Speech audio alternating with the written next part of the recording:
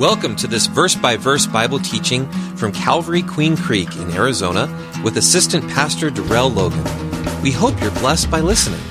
Romans 10:17 says, "Faith comes by hearing, and hearing by the Word of God."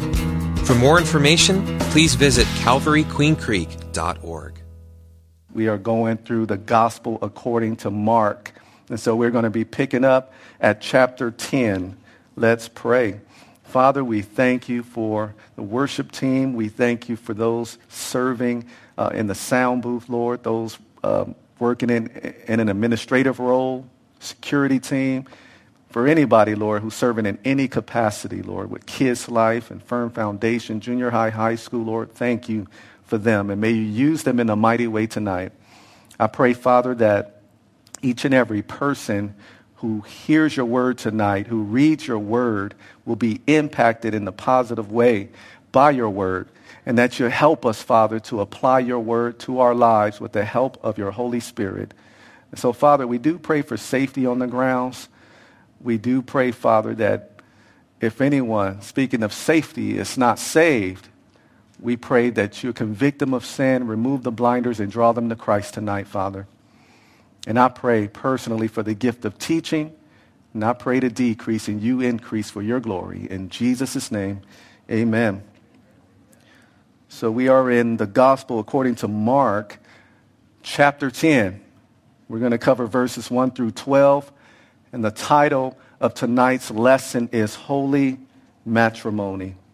Holy Matrimony. Now, in this study, as Jesus addresses the topic of divorce, he's going to talk about God's design for marriage. And unfortunately, the times we're living in, people have made marriage a controversial issue, although it should not be. And it shouldn't be a controversial issue because we have all that we need to know about marriage in the Bible, the Word of God. So in other words, we learn about marriage from the designer, from the creator of marriage. And that's the only definition that we care about or should care about. That's the only definition of marriage or description of marriage that should matter to us or anyone. So what does God have to say about this topic? And we'll see that tonight. And I realize tonight that not everyone is in an earthly marriage. But I promise you, because I strictly believe tonight that all of us, whether married or not in an earthly marriage, will be able to take something from tonight's study. It's the Word of God. And so we do pray for a timely word. We pray for a word that will meet us right where we are, something that we need to hear at this particular time. And so in Mark 10, verse 1, it says, "Then he arose from there," that is Jesus. He arose from Capernaum, or from the region of Galilee, according to Matthew 19, and he came to the region of Judea by the other side, or by the east side of the Jordan River. And so he's going from northern Israel, from the region of Galilee. And remember, he was in the city of Capernaum, and he is going down now south to Judea, according to the map. But technically, whenever you go to Jerusalem, the scriptures say you go up. But if you look at the map, it's south.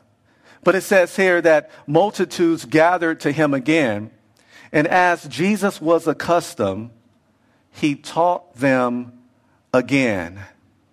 Matthew 19 also says that he healed the people. And we can learn something from Jesus, as we always can. We can always learn something from our Savior. And what we learn from him here in Mark 10, verse 1, is that we too need to get accustomed to doing ministry. Jesus was used to that.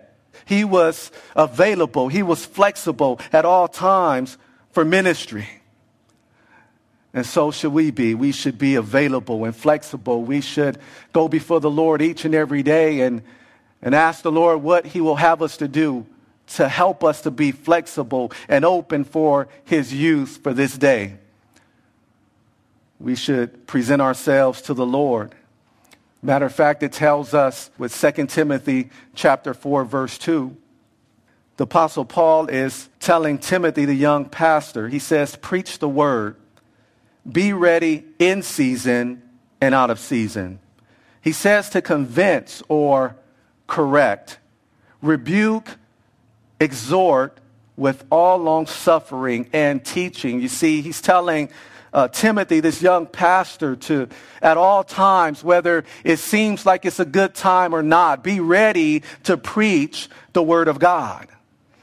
Again, tying that into what we should be learning from Jesus in this verse, we should be ready at all times for ministry, to serve the Lord, allowing ourselves to be a conduit of his blessings. In verse 2, it says, the Pharisees came and asked him, is it lawful for a man to divorce his wife? Matthew 19 adds the phrase, for any reason. And so it reads like this, is it lawful for a man to divorce his wife for just any reason? And they were testing him. And Jesus answered and said to them, what did Moses command you? They said, Moses permitted a man to write a certificate of divorce and to dismiss her. And again, these are the religious leaders speaking, the Pharisees. And Jesus answered and said to them, because of the hardness of your heart, he wrote you this precept. So at that time, there were two schools of thought about the reasons for divorce, the valid reasons for the divorce, I should say. And this disagreement was based on the interpretation of the word uncleanness in Deuteronomy chapter 24, verse 1. There were those who were of the school of Rabbi Shammai, and they were strict in their interpretation. And they taught that the word uncleanness in Deuteronomy chapter 24, verse 1, referred only to premarital sin or adultery after marriage. And to those who were of the school of Rabbi Shammai, that was the only reason for divorce. That was that strict interpretation. But then there were those of the school of Rabbi Hillel, and he had a more liberal view. He interpreted uncleanness in Deuteronomy 24:1 to mean for any reason. So if she was not looking, up to speed for that day, if she burnt the breakfast or something, you can divorce her. And so those who were of the school of Rabbi Hillel had that liberal view. And so these Pharisees, and no doubt there were some on both sides of this argument here. And so they brought this issue to Jesus. And Moses, by the way, as Jesus taught them, he wrote that precept about divorce in Deuteronomy 24 because of the heart condition of men. He wrote it to give them guidelines. And so you can see that divorce was allowed in a certain circumstance, but only because of the hardness of man's heart. And so that tells us that it is not God's perfect will or preferred will for people to get divorced. That's not his preferred will. And so something like divorce will fall under God's permissive will, something he allows to happen. Doesn't mean he agrees with it, but something he allows. And so you have the perfect will, and of course, you have this permissive will. And we're going to talk more about the perfect will later on. But I just wanted to point out as well that sometimes we operate in God's permissive will. And when we operate in God's permissive will in different areas of our lives instead of his perfect will, then what happens is we fall short of all that we can become in Christ. We fall short of all that we can experience in Christ. And so, for example, God's perfect will is for all people to repent and be saved. That is his perfect will. But under his permissive will, he allows people to choose for themselves. And unfortunately, some people choose to not repent and receive Jesus. And so anytime we're in the permissive will of God, we always going to fall short of God's best for us. In verse 6, it says, but from the beginning of the creation, God made them male and female. This is Jesus speaking. And he quoted from Genesis chapter 1, verse 27. He goes all the way back to the beginning. They asked him about divorce. Now he begins to talk about marriage. He needs to establish what marriage was all about. How God created marriage. Why God created marriage in the first place. The guidelines for it. He needed to go back to the beginning in order to address their question about divorce. And in verse 7 of Mark 10, it says, for this reason, a man shall leave his father and mother and be joined to his wife. In other words, to establish a home with his wife. And the two, man and woman, shall become one flesh. So then they are no longer two, but are one flesh, are united, in other words, as one flesh. And so verses 7 and 8 in Mark 10 are quoted from Genesis 2:24. Think about that when you think about Christian apologetics and people want to know, is Genesis real? Is it history? Well, here you have God himself, Jesus, fully God, fully man, quoting from Genesis. So yes, Genesis belongs in the Bible. Yes, Genesis is true. It is history if he's quoting from it. And then he says in verse 9, therefore, what God has joined together, let not man separate. And so in those verses, and verses 6 through 9 of Mark 10, we get plenty of information about God's design for marriage. And one thing that's easy to see is that marriage consisted of one male and one female. Today, we have to say of one genetic male and one genetic female. That's how God created marriage. And notice that when Jesus mentions the genders, he only mentions two. He would know. He is creator. There was nothing that was made that was not made by him, John 1 tells us. And so first of all, it consists of one male and one female. But yes, sometimes we like to complicate things. We see people complicating things today. And why are they trying to complicate things when it comes to gender? How many genders there are? Because people want to make a loophole.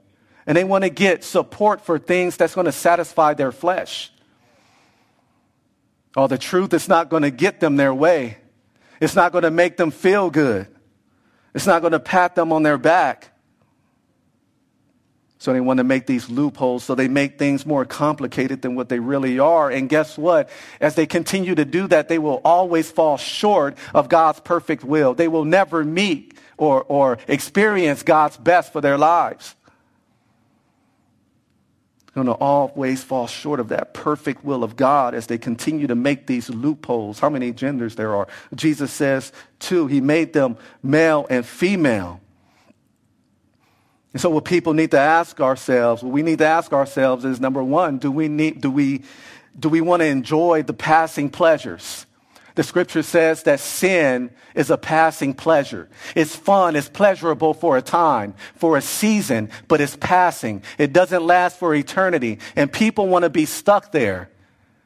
And so they want it to be patted on the back. They want affirmation for something that many of them believe is wrong anyway. Or we could ask ourselves and need to ask ourselves, do we want God's best for us? So I would suggest to those who are struggling with what gender they are and trying to make up different genders for themselves or people, ask yourself, do you want God's best for you? Then stick to God's perfect will. Stick to the scripture. Stick to his prescription. Another thing we learn about marriage from verses 6 through 9 is that the man is to leave his father and mother. And you see that his wife becomes the most important human to him, and vice versa. You know, for the wife, her husband becomes the most important human to her. And so what you see here is a new primary loyalty to the spouse.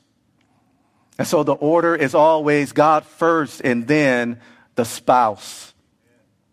Then it's the children and everybody else, everything else under that. That's the hierarchy in marriage.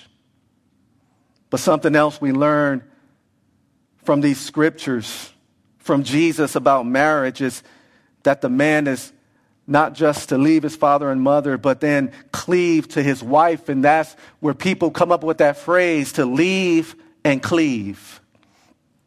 And so in cleaving, the two, the man and the woman, the husband and wife, they become one flesh. Now, like how one Bible scholar puts it, he says that marriage is the most intimate union in the human race. And so two become one. And we see that in the establishment of the home. And so the man now shares a home with his wife. So we see a visualization, a description of the union in that sense. They share the same home. We see now that marriage is two people coming together and they're living life together. It's not about living life alone anymore. It's a joint livelihood. So now the other person in the marriage has to be taken into account, taken into consideration when decisions are made, whether they're finances or whether it has to do with the location of where you're going to be, where you're going to live, spend the rest of your life. So the other person now shares in your life. And again, in that sense, the man and the woman become one. There is unity there. And then we see that unity in the marriage as the two parent together. For they share children. For example, for those married couples who have children, they parent together. So there's unity there. There is unity. And this is obvious. There's unity in the sexual union.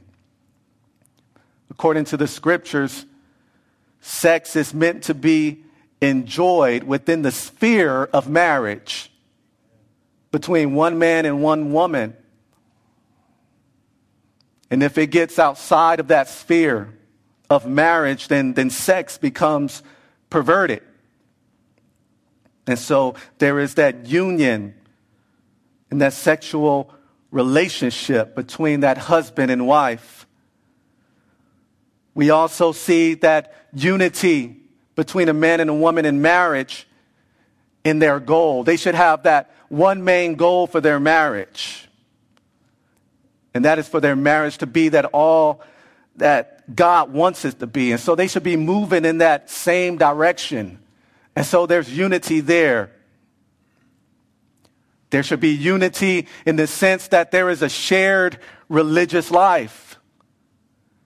And so for the husband and wife, their overall spiritual views should be the same because they should be worshiping the same God of the Bible, the same Jesus of the scriptures. They should be reading from the same manual, the same holy Bible. So overall, they should be sharing those same spiritual views, and they should be one in that. That's why it's so important that believers do not be unequally yoked together with unbelievers. God knows what he's talking about. And that's not something that God left open. That's a commandment. It says, do not be unequally yoked together with an unbeliever. And of course, that verse could be applied to other situations, but since we're talking about marriage, we're applying it to marriage tonight. You're not going in the same direction as the unbeliever. There should be no missionary dating. Don't get engaged to someone who's not a believer in hopes that they're going to become a believer later, because that's not a guarantee. That's the Bible. God knows what he's doing. He knows what he's saying. And then the husband and wife are one in the sense that they complement each other. So each one brings something different to the table in their marriage. One may have a weakness, but that weakness in one, in the husband, for example, may be a strength in the wife. They come together, they complement each other, and it all works. And so in the scriptures, we see that the wife is, or the woman is like the man in the sense that they're both human. She's not any less human than the man is. We see that they're both made in God's image according to Genesis 1:27. And being made in God's image means, for example, that they possess a personality. Just like God, they have a will. Humans have a will. Both man and woman have a will. They have intellect. They have feelings or emotions. Made in the image of God, both male and female.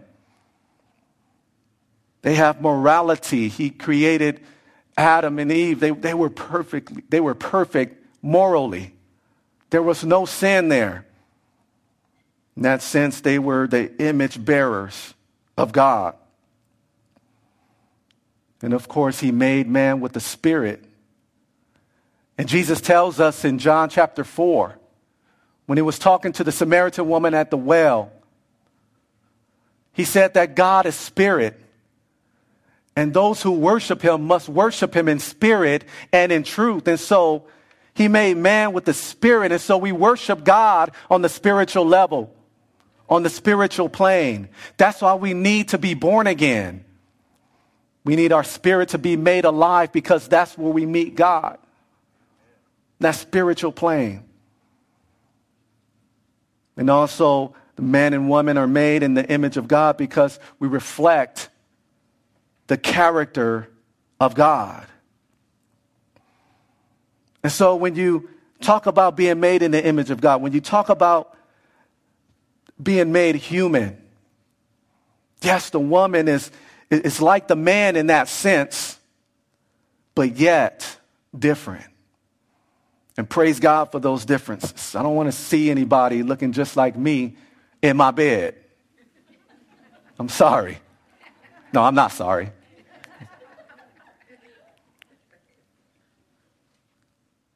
You know, it's like a pair of shoes. When you buy shoes, you don't buy two right shoes or two left shoes. And you don't buy just one of those shoes.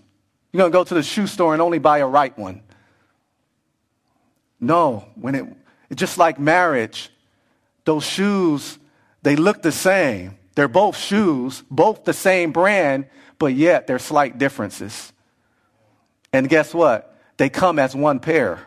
They come in one box, and I'm sorry if that's a cheesy analogy.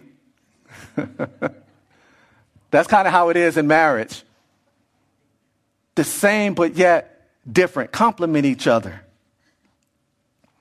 But something else we learn about marriage, moving on from the point of being one or becoming one, is that marriage was created by God to last until death separates that couple. To be married until death does the separating. In fact, God tells us how he feels about it. And so in the next verse there in Malachi 2:16, it says, "For the Lord God of Israel says that he hates divorce. For it covers one's garments with violence, says the Lord of hosts. Therefore, take heed to your spirit that you do not deal treacherously." So you have these negative results coming from divorce, and God hates it. And so his intention, when he created his perfect will, is for folks to stay married until they're separated by death. And so Jesus says these things, and picking up back in Mark chapter 10, verse 10, Now they got in the house. They're in the house now. And his followers, his disciples, they come to him and they ask him again about the same matter.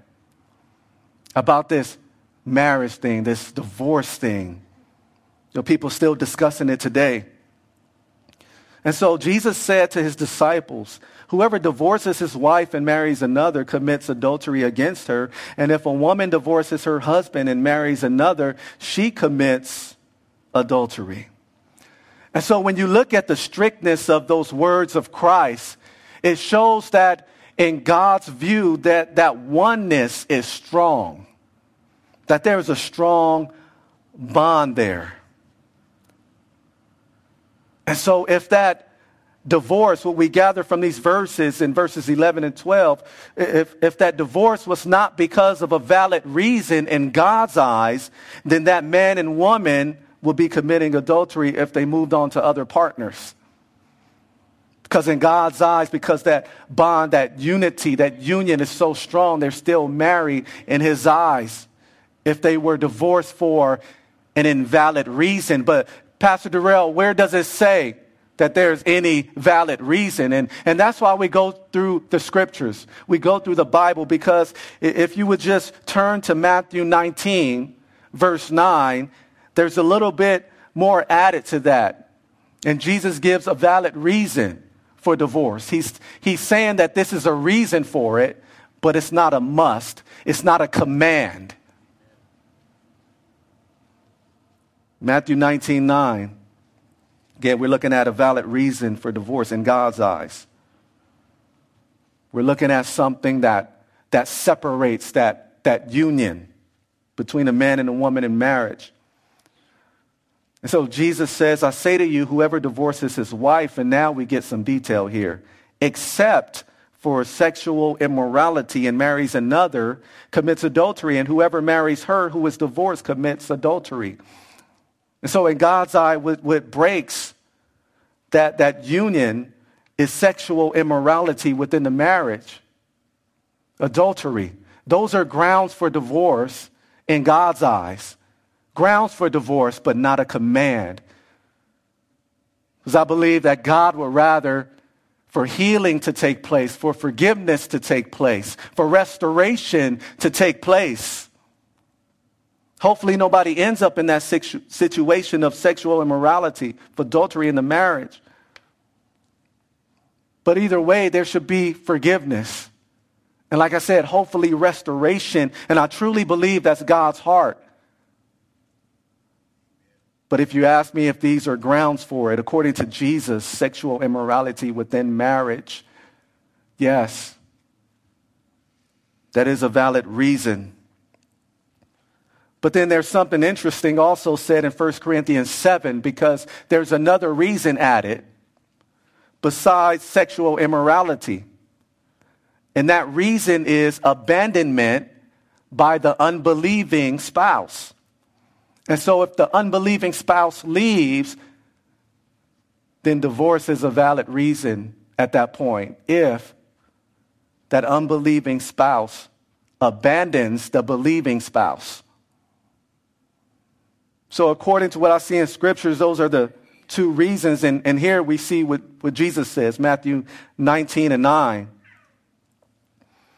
And so if you need that reference for that abandonment reason, again, that's 1 Corinthians 7, verse 15. And I would encourage you to read the entire chapter of 1 Corinthians 7.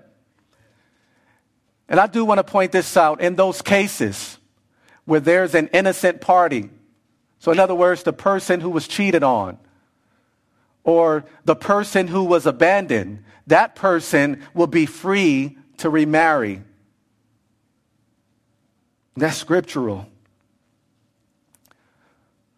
Okay, I understand that, Darrell, but what if someone has already gotten a divorce but is still not married? So the divorce has taken place already.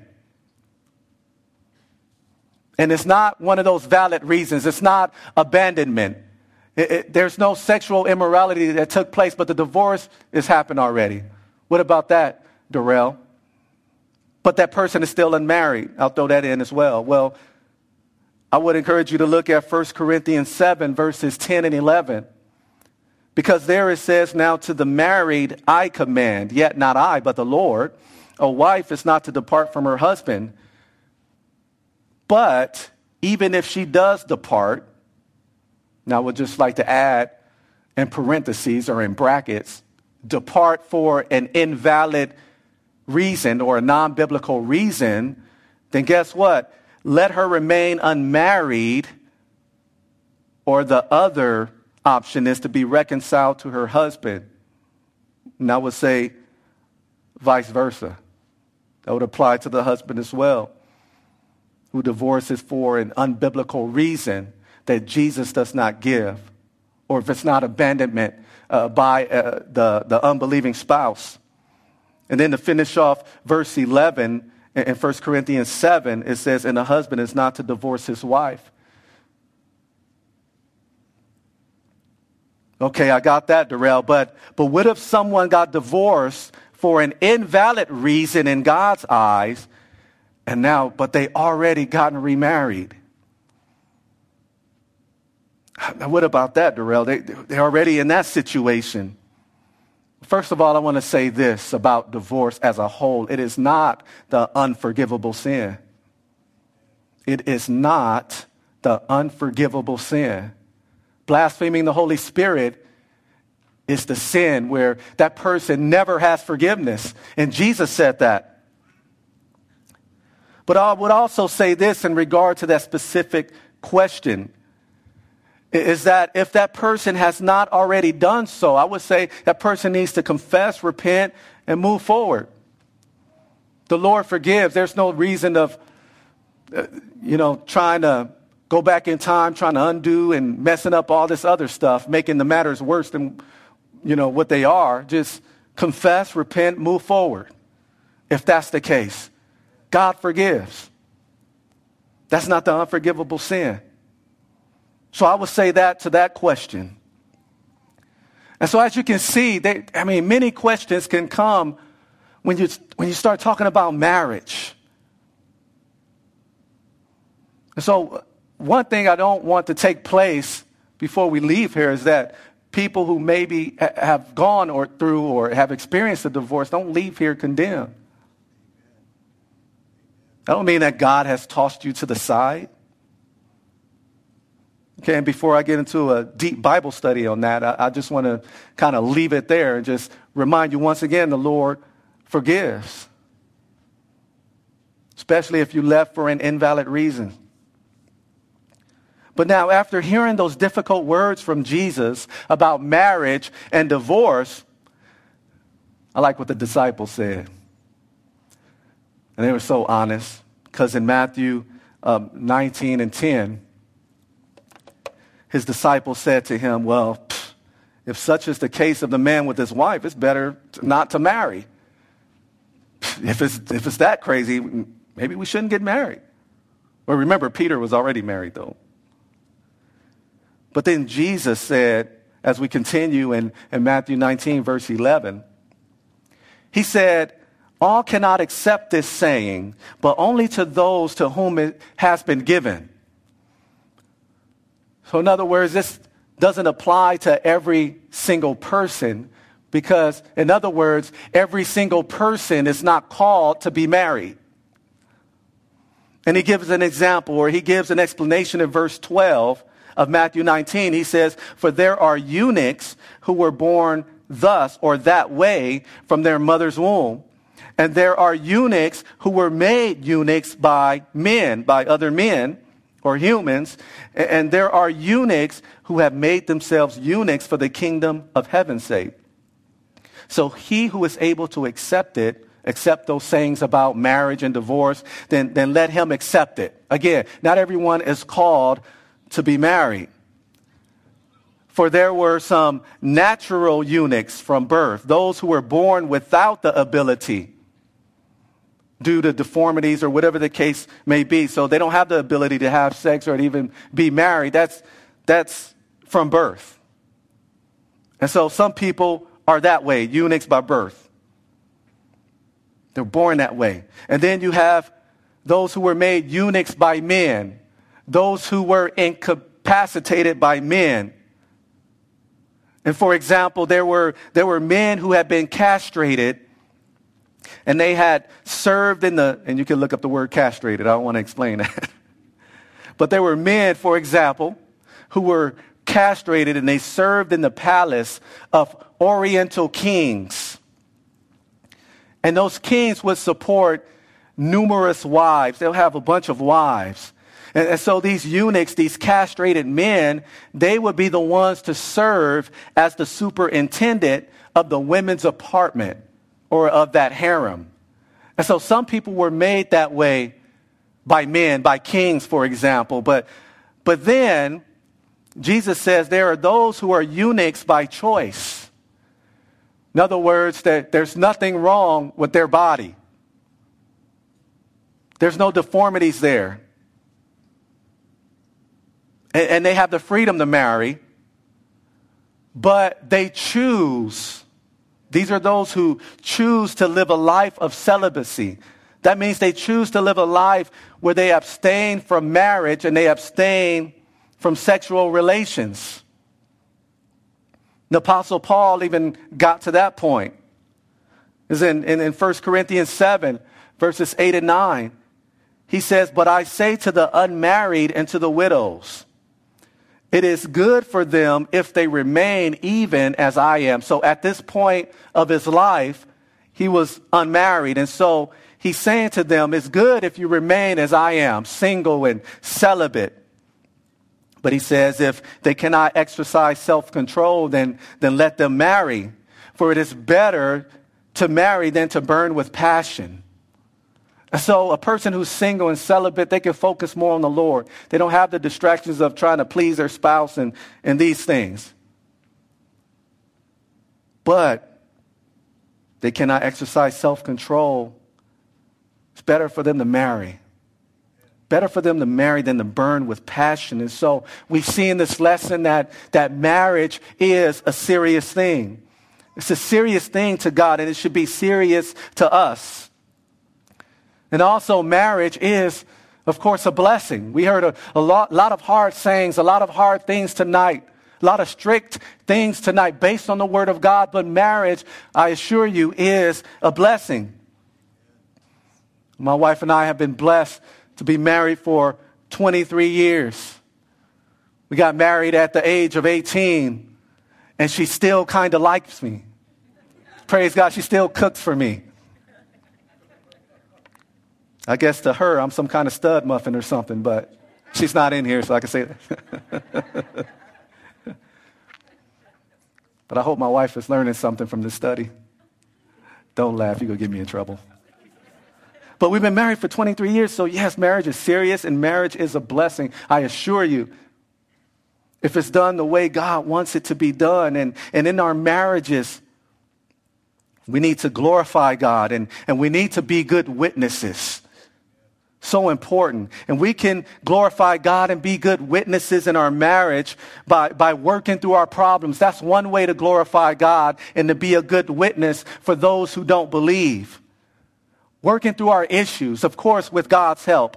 We could also glorify God or honor God and be good witnesses in our marriage by fulfilling our roles. The scriptures tell us in Ephesians chapter 5 that the man is the head of the wife. The wife is like the body, and they're attached. And so the man leads, and the woman is the helper who's comparable to him, as it tells us in Genesis chapter 2. It also says that the wife ought to submit to and respect her husband, but it tells the husbands to love our wives as Christ loved the church, and he gave himself for the church. And so husbands ought to love their wives sacrificially. And so when we're fulfilling our roles, that's another way of being a good witness. It's another way of giving honor to God in our marriage. See, besides not having these same spiritual beliefs, this point, that point I just pointed out about fulfilling roles in marriages is a good example of why believers should not marry unbelievers. And that's because unbelievers will not be able to fulfill the roles God called us to in marriage. Why? Because they don't have the Spirit of God. We're able to, if you're a woman, to submit to your husbands and respect your husbands through the Spirit of God. If you are a husband, you're able to love your wives as Christ loved the church with that agape love through the Spirit of God. And an unbeliever does not have that. And so you're selling yourself short if you are unequally yoked. But we also glorify God and are good witnesses in our marriage by keeping our marriage vows. And so what we see biblically is that marriage is used as a metaphor to give a picture of the church's relationship with Christ. It gives a picture of the church's relationship with Christ. Because marriage presents the image of a union, two becoming one. And so what needs to take place is that our earthly marriage needs to be a visible picture of Christ's relationship with the church. Now that would explain a whole lot why Satan would attack marriages. Oh, he wants to attack marriages and is attacking marriage the God's way. Because it's something, first of all, God created, and Satan has always tried to tear up or mar something that God created. Oh, God created man in his image, and so Satan, what does he want to do? He wants to mar that image in man by tempting Eve to sin, and then, of course, Adam ate that fruit with her. Oh, God created marriage, so now Satan wants to mar that. Anything God created, he wants to tear up. Oh, marriage. Earthly marriage is a visible picture of Christ's relationship with the church. No wonder Satan wants to tear that up. It explains a lot. And for people who are not in an earthly marriage, just want to emphasize you are a part of the bride of Christ if you are a believer. If you are a believer, you are a part of the bride of Christ. So don't think this message does not apply to you, because here it is. It's applicable to every believer in an earthly marriage or not in an earthly marriage, because we are joined. When we repent and put our faith in Christ, we are joined to Christ. You see, the church is his body, and it says that Jesus is the head. But how does this unity look? This union with Christ, how does that look? Well, first of all, we share his life. Whatever life we have is his life. We have spiritual life because we got it from him. It's a benefit of this union with Christ, being married to Christ, metaphorically. Speaking of us who are part of the church. In fact, we share his righteousness. The righteousness we have is his righteousness. We're justified by faith. And what happens is that when we put faith in Christ, God the Father imputes Christ's righteousness into our spiritual account. And so in that union, we share his righteousness. In this union with Christ, our purpose is in alignment with his will. There's a correlation there. The scriptures also tells us that in our union with Jesus Christ, as believers, we are joint heirs with Christ. Well, the scriptures tell us that because Christ had victory over the devil and over death, we share in that victory. Enjoy those benefits you have in that union with Christ. As a matter of fact, as his bride, as people who are part of the church, his body, we are an extension of Jesus on this earth. And so Jesus says, he told his disciples that if you've seen the Father, you've seen me. And we, as the bride of Christ, the church, we should be able to tell people that, hey, if you've seen us, you've seen Jesus, because we should be living Christ-like lives. Well, people should be seeing Jesus in us. And the good thing about our union with Jesus as the worship team takes the stage is that our relationship with him is eternal. This is an eternal relationship, an eternal union or marriage. He won't let us go. In other words, we see that the husbands, we talked about that here, the husband divorcing the wives, putting away the wives and so forth. But our husband, Jesus, will not put us away. Our relationship with him is eternal. In fact, it says in John 10, 28 and 29, it says, and I give them eternal life. You see that? We share in his life. And they shall never perish, neither shall anyone snatch them out of my hand.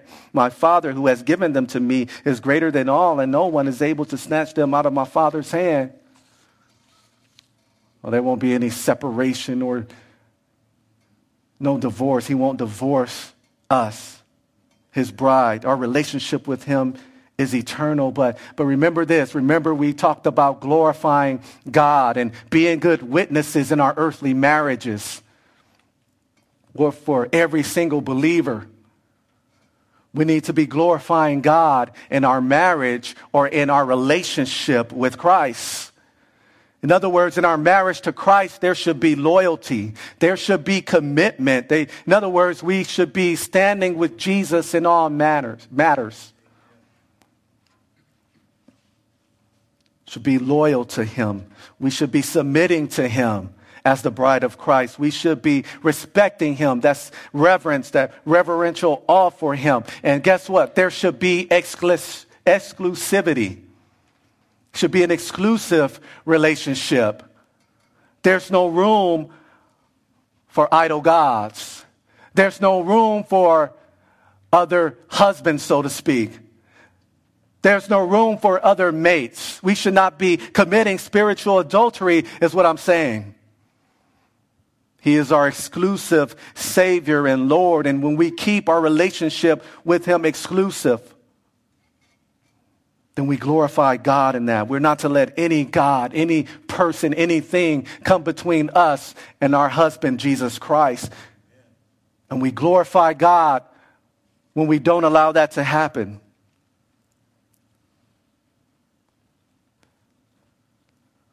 But for people who have not received Jesus yet,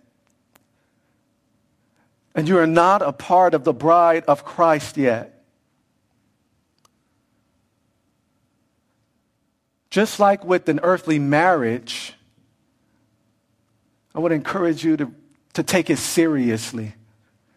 I would even say count the cost, because it's a serious thing. Earthly marriage, and right now we're talking about a relationship with Christ. And so if you never repented, if you never asked forgiveness for your sins and received Jesus Christ into your life, then right now you are not a part of the church. You are not a part of the bride of Christ. Right now you will not spend eternity with him if you've never repented and put your faith in him. But tonight, you can put your faith in him. You can become a part of the bride of Christ. You can enter into holy matrimony, a holy marriage with the Savior, with the King of Kings and the Lord of Lords. But maybe there's somebody tonight, oh, you're already a part of the body. You are already a part of the bride of Christ.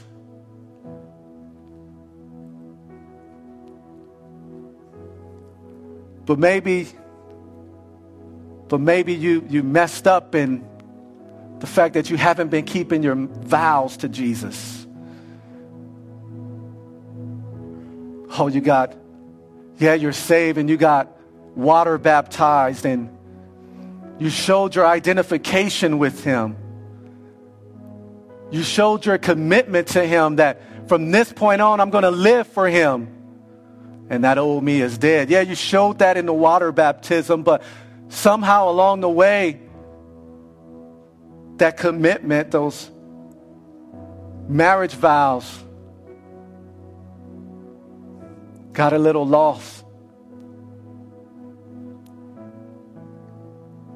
And so for those who want to renew your vows to him in this holy matrimony,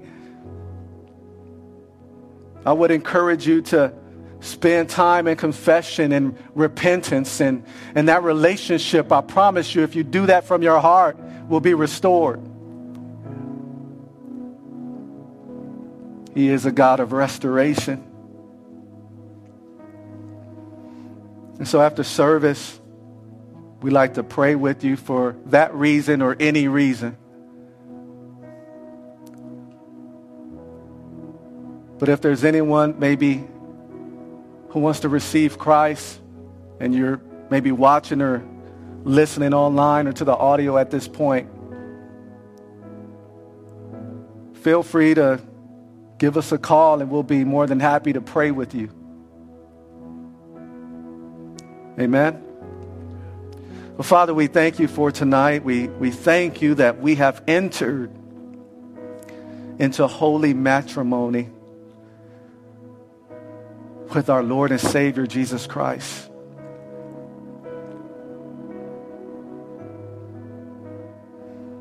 And we pray, Lord, and just like we should do with our earthly marriages, for those of us who are married,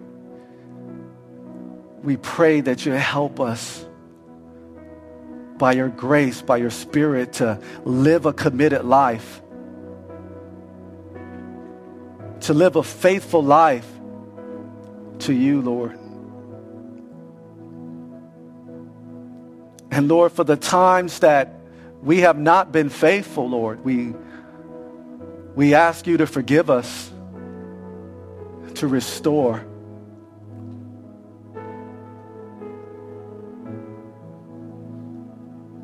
And Father, may you use us this week according to your will, according to your grace. In Jesus' name, amen.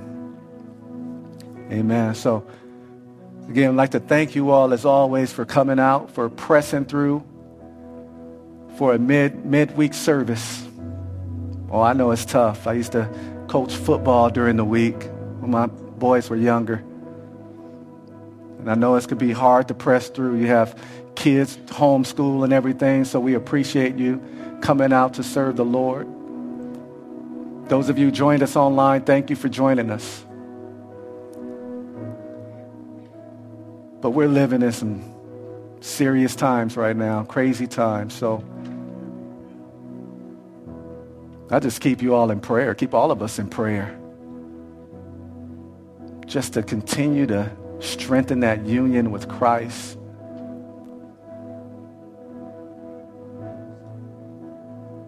To live faithfully and glorify him. Amen. May God bless you on your way home. Drive safely. Don't cut anyone off, please. We love you. Thank you for listening to this teaching from God's Word. If you have any questions, would like to request prayer, or want more information about our church and how you can experience the love and hope of Jesus Christ in your life, please visit calvaryqueencreek.org.